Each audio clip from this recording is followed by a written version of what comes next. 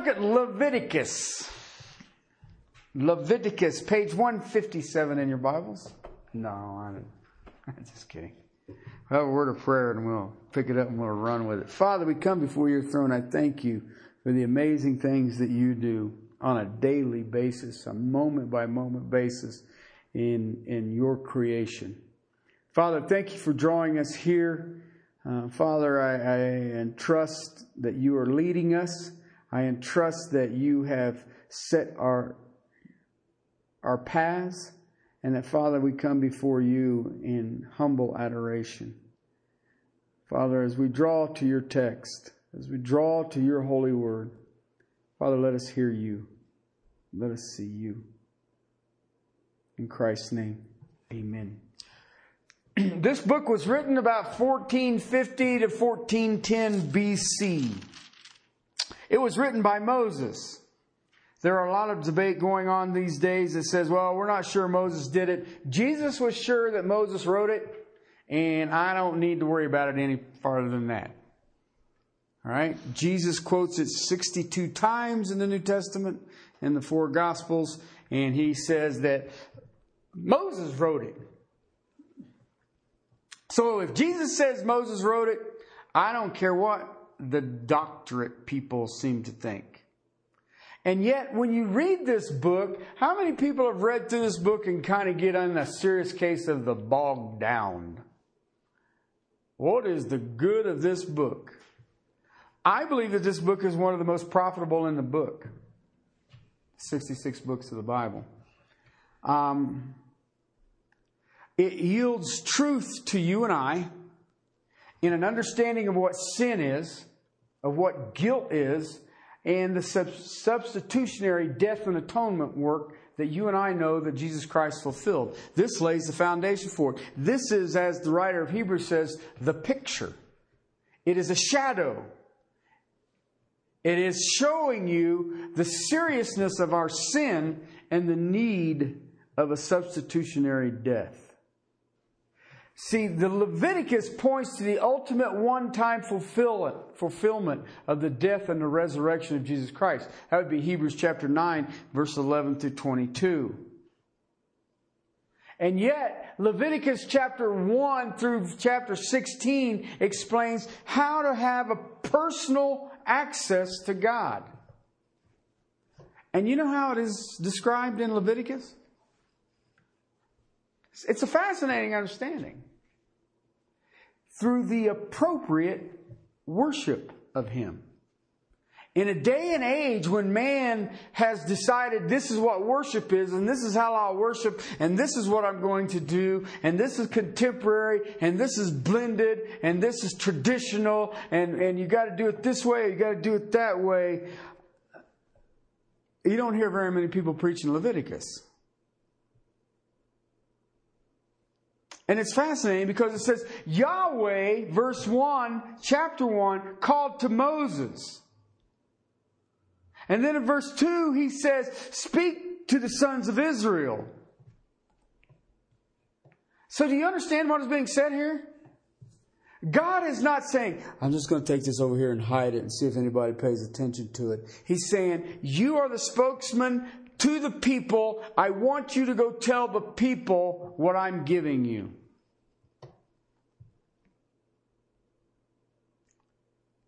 How to be spiritually acceptable to God through an obedient walk. I mean, it is the matters of the Levites. That's what the book title literally means. But I want you to think about something. In the writing of this book, it's the first time in Israel's history that God defines a set of sacrifices. First time. He set them apart. Remember, he took Abraham out of Ur, said, I'm going to give you a promised land, but Abraham never got to the promised land. He never attained the promised land. He had a son, and that son had sons. Jacob became the father of 12 sons, which are the 12 tribes of Israel. And Jacob is the one who what? Wrestles with God and man, a.k.a. Israel. Israel. And yet, Jacob didn't get into the promised land. Nor did his 12 sons get in. His heirs did, because they were in captivity for how long? 400 years. 400 years. And now God has taken them out of the slavery of the Egyptians. He's taken them to a place now. Now He's got them at the foot of Mount Sinai, and He's got their undivided attention. Their undivided attention. Why? You will listen to what I'm saying. Moses has got up on the mountaintop twice now. First time 40 days, second time 40 days. First time he came down and they had made a golden calf, and he threw the tablets down and they broke, and God called them to repentance. A whole bunch of people lost their lives. He went back up on the mountainside, and the people are saying, you know what? Whatever you need, Moses, we're going to do it.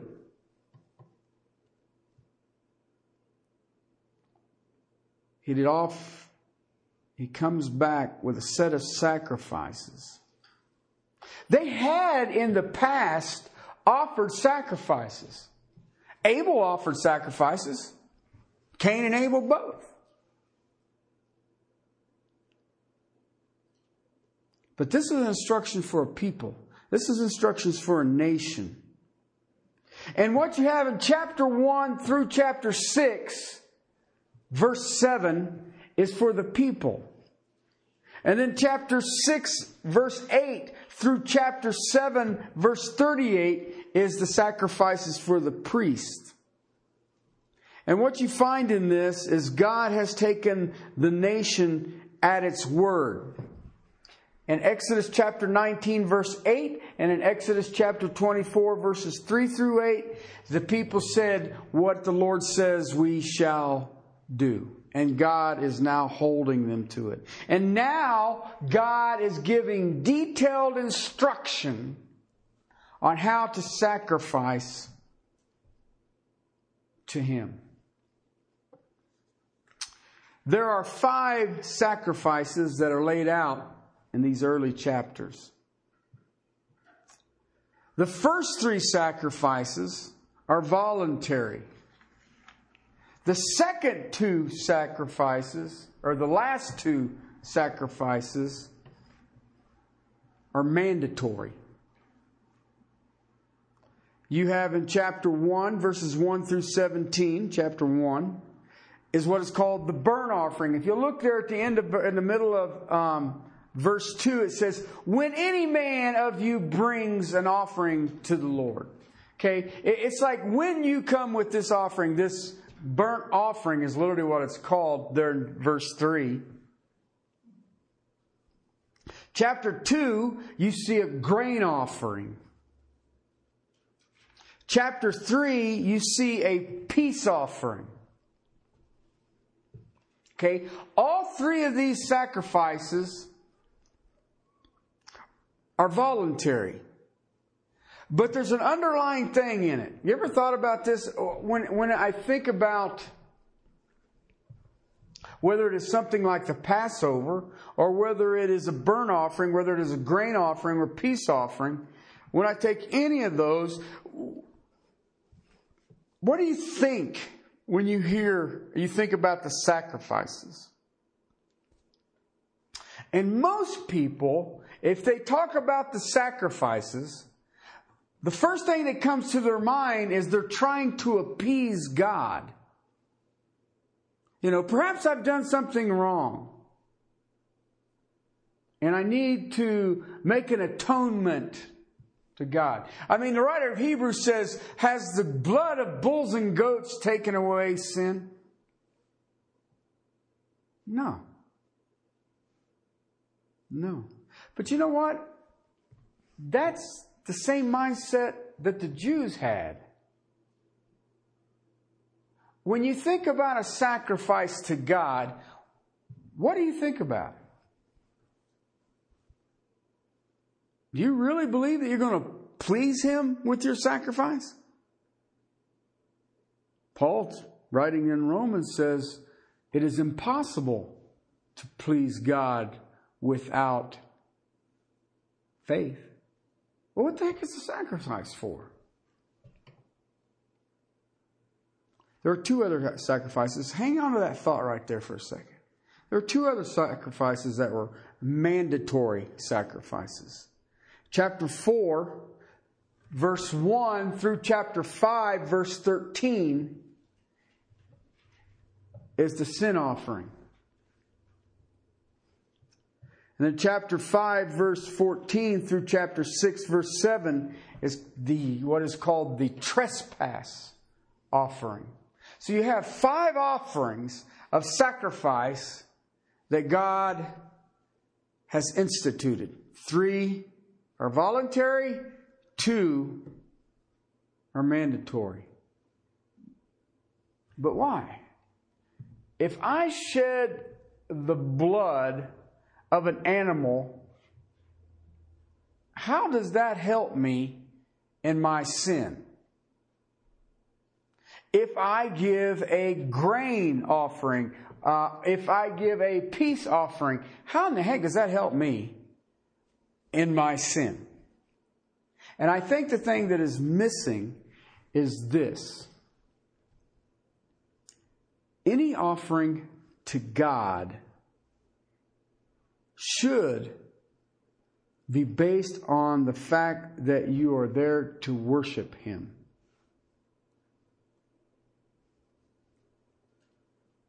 I mean, verse 3 says, an offering of a burnt offering from the herd, he shall offer it a male, what?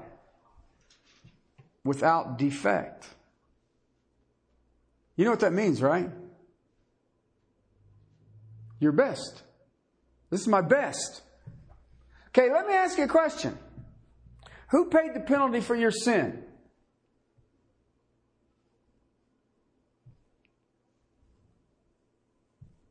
Jesus Christ.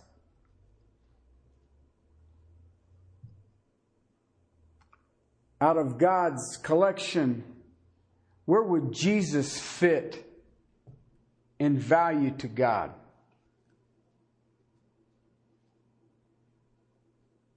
Well, I think He would probably fall into without defect. But I think that if you looked at it, it would be His best. His best. And what He's going for here is, if you're going to sacrifice to God, it should be coming from a penitent heart. You know what a penitent heart is? One that hurts. But it also should be coming out of a thankful heart. And whatever my sacrifice is, it should be based on the fact that here I am to worship. I mean, we get people who call here. What style of worship do you have? And I always give them the same answer. Living sacrifice style of worship. That would be Romans chapter 12, verses 1 and 2. I beseech you, brothers, by the mercies of God, present yourself as what? A living sacrifice. Why? This is your act of worship. Worship. When you come to sacrifices, when you read the book of Leviticus, when you're thinking about sacrifices and you start getting into, well, you got to take a bullock and do this, or you take a lamb and do this, you take a pigeon and do this, you take a grain and do this, and all the rest of it, we have missed it. It was done for one reason. To worship. To worship. You give these offerings with the attitude of worship. Why? Because you realize, now see, Israel in context of here has just been released from slavery, miraculously. And they understood what I have been freed from, I had no ability to free myself.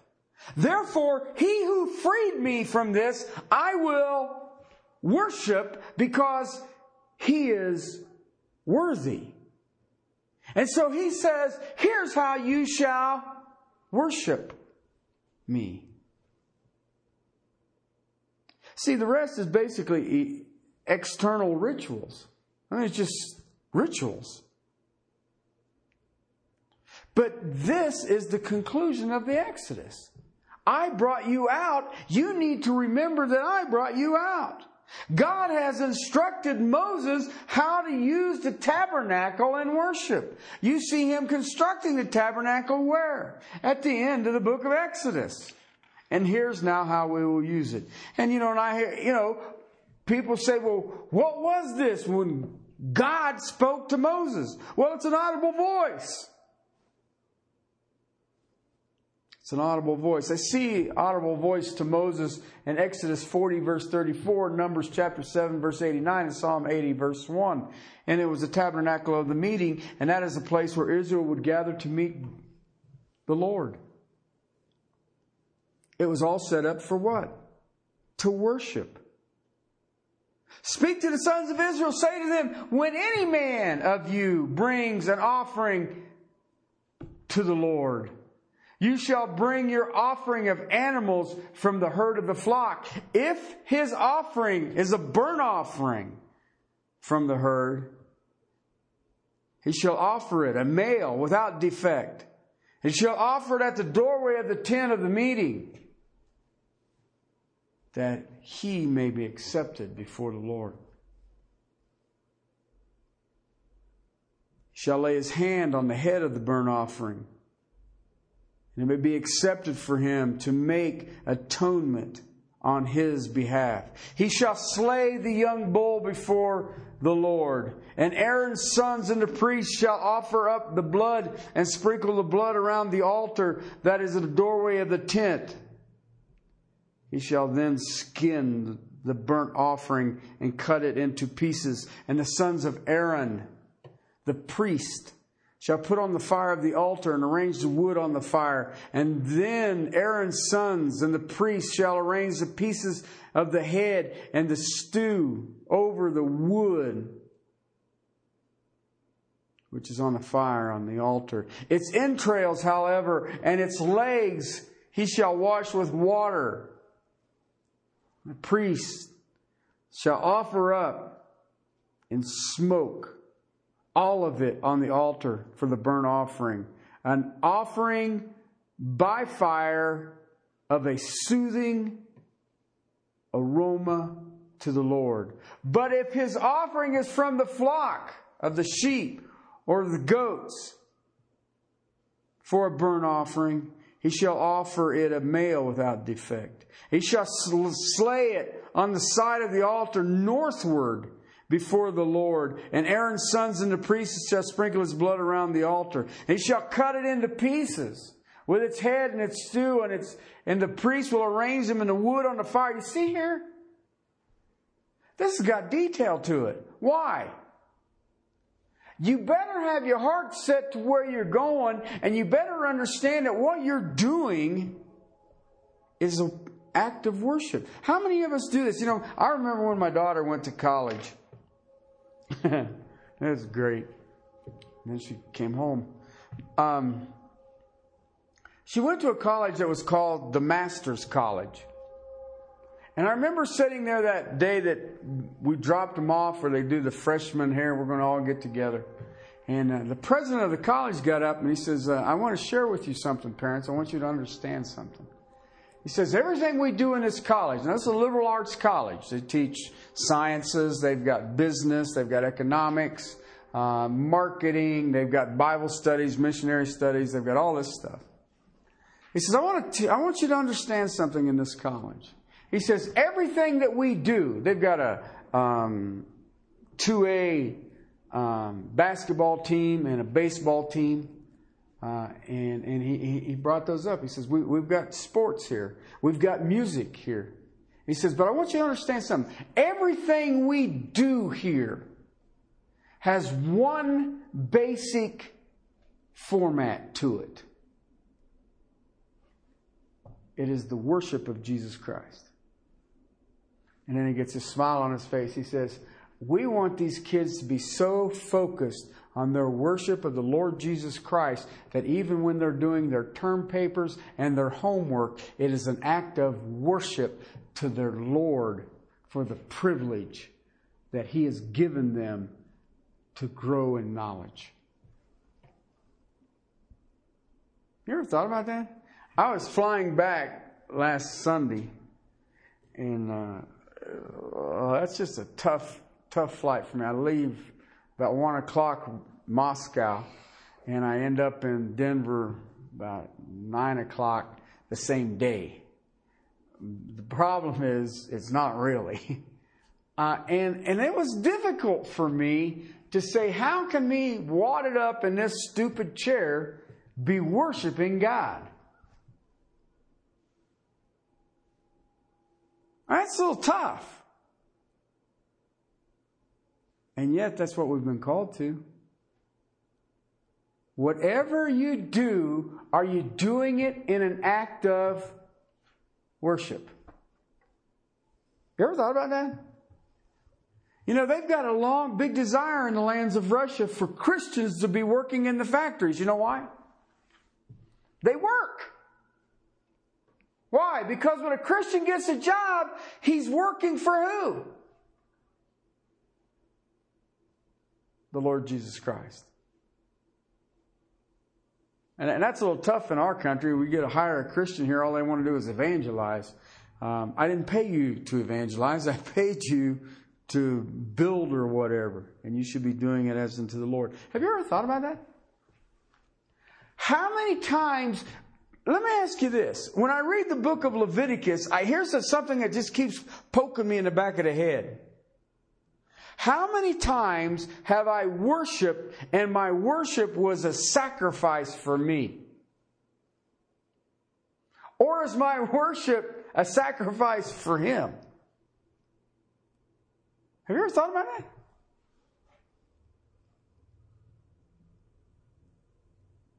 He's speaking of their spiritual life, and he's saying, you know, this is voluntary. It's a free will offering. There's no number of how many or how often. Whenever they come and offer this sacrifice.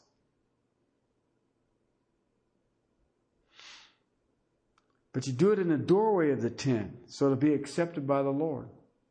You bring your best. You bring your sacrifice. You know anything about raising livestock? If you have one that is without blemish, what is your key focus of that stock? Whether it's a goat or a lamb or a bull.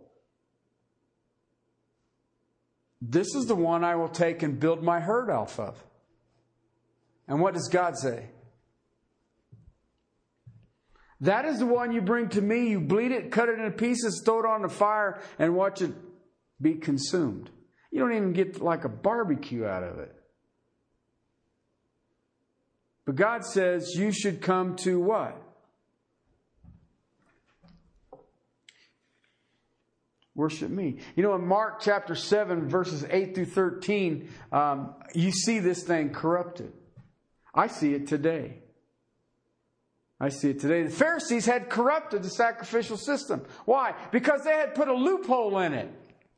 And they had made it so that I have given all that I own, not yet, but everything that I own, I have given to the Lord. So when their parents were in need of something, they could say, I can't help you out, Mom and Dad, because everything I have given to the Lord. Do you see that today?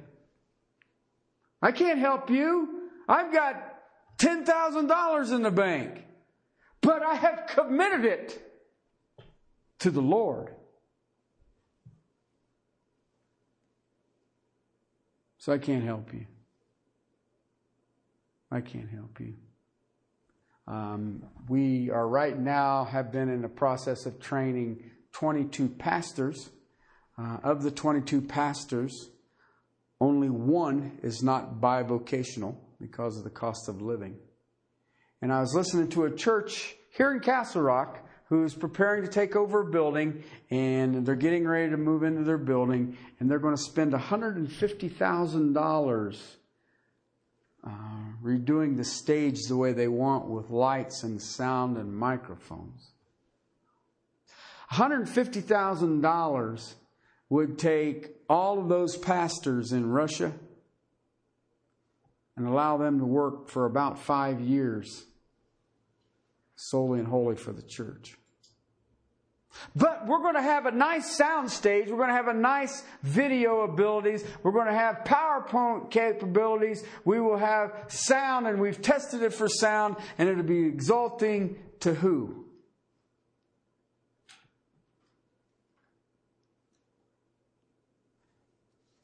It has been corrupted. It's been corrupted.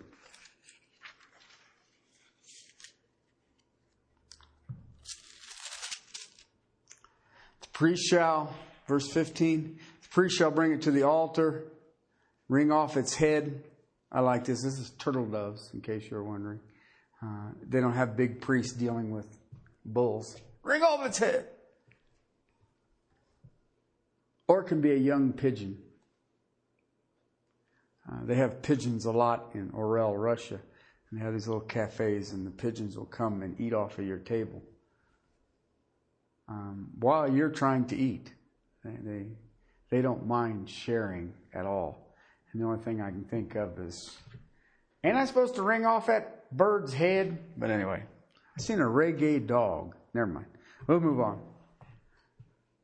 Priest shall bring it to the altar, offer up in smoke. Its blood will be drained on the side of the altar. He shall also take away its crop, its feathers, cast it aside in the altar eastward, the place of the ashes. Then he'll tear it by its wings. What's he saying here? Saying, come to worship. You know, he does the same thing in chapter 2. Chapter 2, he says, anyone presents a grain offering. A grain offering. Offering shall be a fine flour. He shall pour oil on it. Frankincense on it. You know, frankincense is a commodity. It's expensive. He'll bring it to Aaron's sons, the priest, and they shall take it, a handful of the fine flour from its oil and all the frankincense, and the priest shall offer it up. Now, you know frankincense, right? That was one of the wise men brought. For who? For Jesus. Why? He was an offering. He was doing it as an act of worship. The remainder of the grain offering belongs to Aaron and his sons, a thing most holy of the offering of the Lord by fire. Now when you bring an offering of grain, offering baked in the oven, it shall be unleavened cakes, fine flour mixed with oil, and unleavened wafers spread with oil. And if your offering is a grain offering made on a griddle, it shall be a fine flour unleavened mixed with oil. And you shall break it into bits, pour oil on it, and it is a grain offering. Now, if you are offering a grain offering made in a pan, now see how he's doing here? It's what you call covering your bases. Offered in a pan, it shall be made of fine flour with oil. When you bring the grain offering is made these things to the Lord, it shall be presented to the priest, and he shall bring it to the altar. The priest then shall take up the grain offering, its memorial portions, and shall offer it up in smoke on the altar. The remainder of the grain offering belongs to Aaron and his sons, a thing most holy of the offering of the Lord by fire. No grain offering which you bring to the Lord shall be made with leaven. For you shall not offer up in smoke any leaven or any honey as an offering by fire to the Lord. As an offering of the first fruits, you shall bring them to the Lord. You shall not ascend a soothing aroma of the altar. Every grain offering of yours, moreover, you shall season with salt, so that the salt of the covenant of your God shall not be lacking from your grain offering. Offerings you should offer by salt. You bring a grain offering of the early ripened things, and the Lord shall bring fresh heads of grains roasted in fire. You shall put oil on it, lay it on incense. So you see those there? There's a peace offering, chapter 3. Now there's an offering if his offering is a sacrifice of peace offering. What does that mean? It's a sacrifice of worship. I am worshiping God, and in doing so, it is sacrificial to me. Now listen, I want you to understand something about sacrifice. That means it's something of value to me that I am offering to Him. You know, it's like if you had a 1953 Volkswagen that the floorboards were rusted out and a 2008 450 SL Mercedes. Okay, and somebody come to you and they said, I need a car. Which is the sacrifice? The Volkswagen or the Mercedes? I know.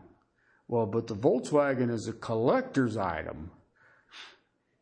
Okay, then you keep it. I'll take the Mercedes.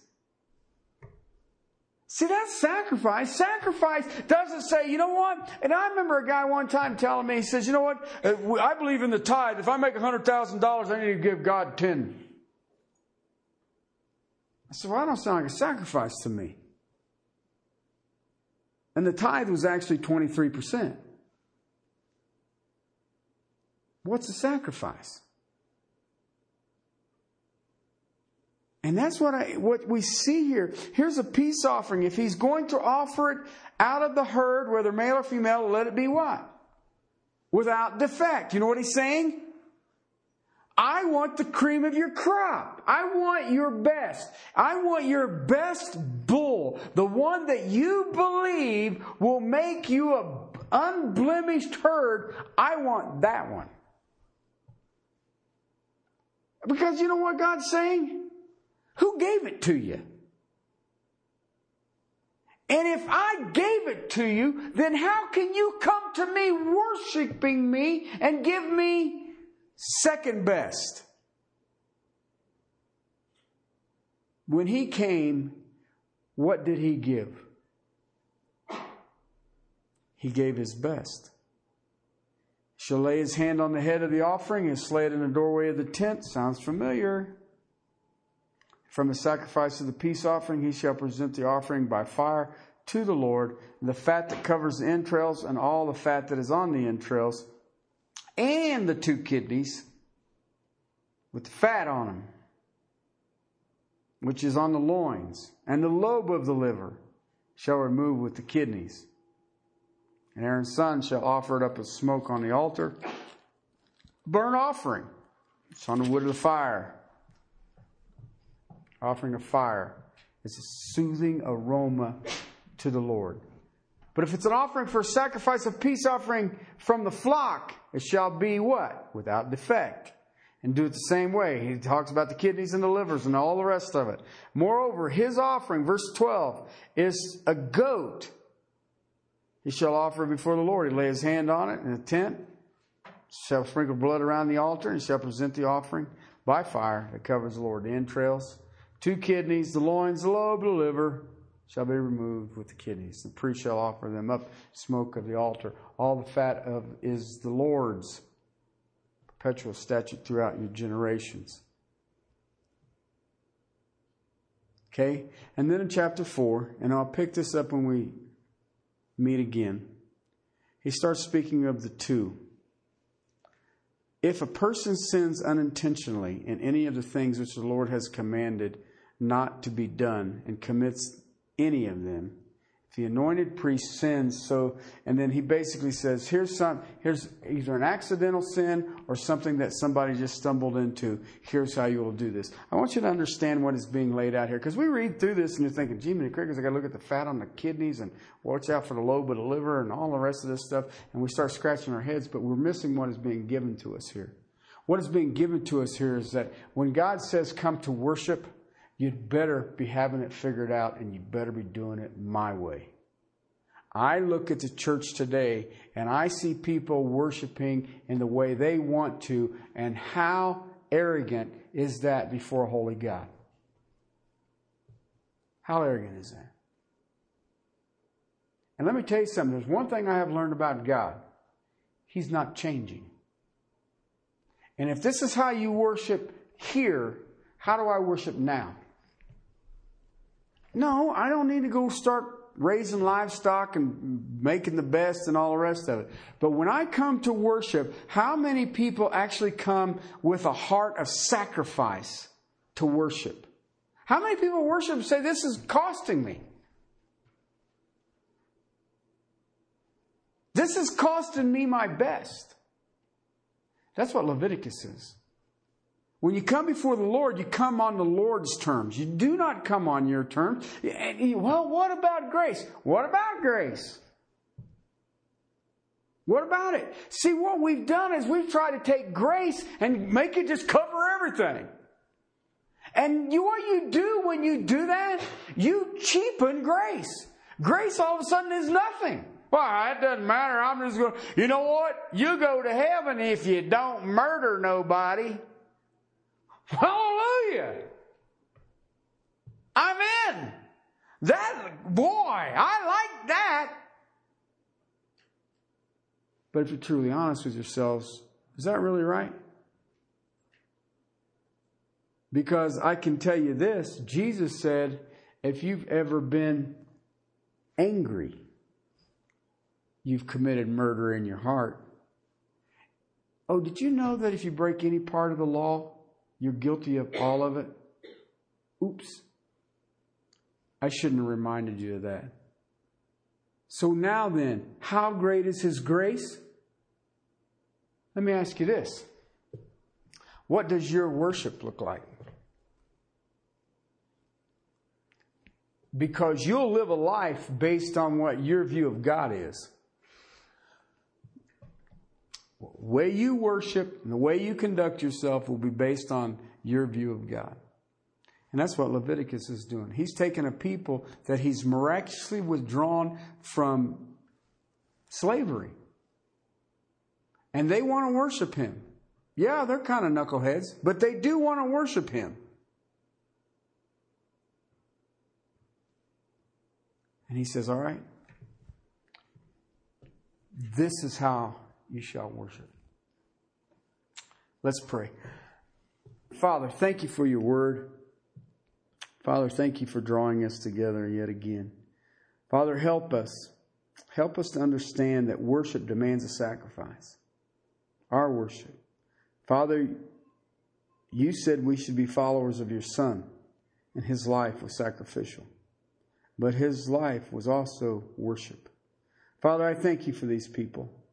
I thank You for what they mean to me in my ministry. But Father, I thank You for what You're doing in their lives and their ministries. But Father, I ask that we would be people who worship in spirit and in truth to Your glory and praise.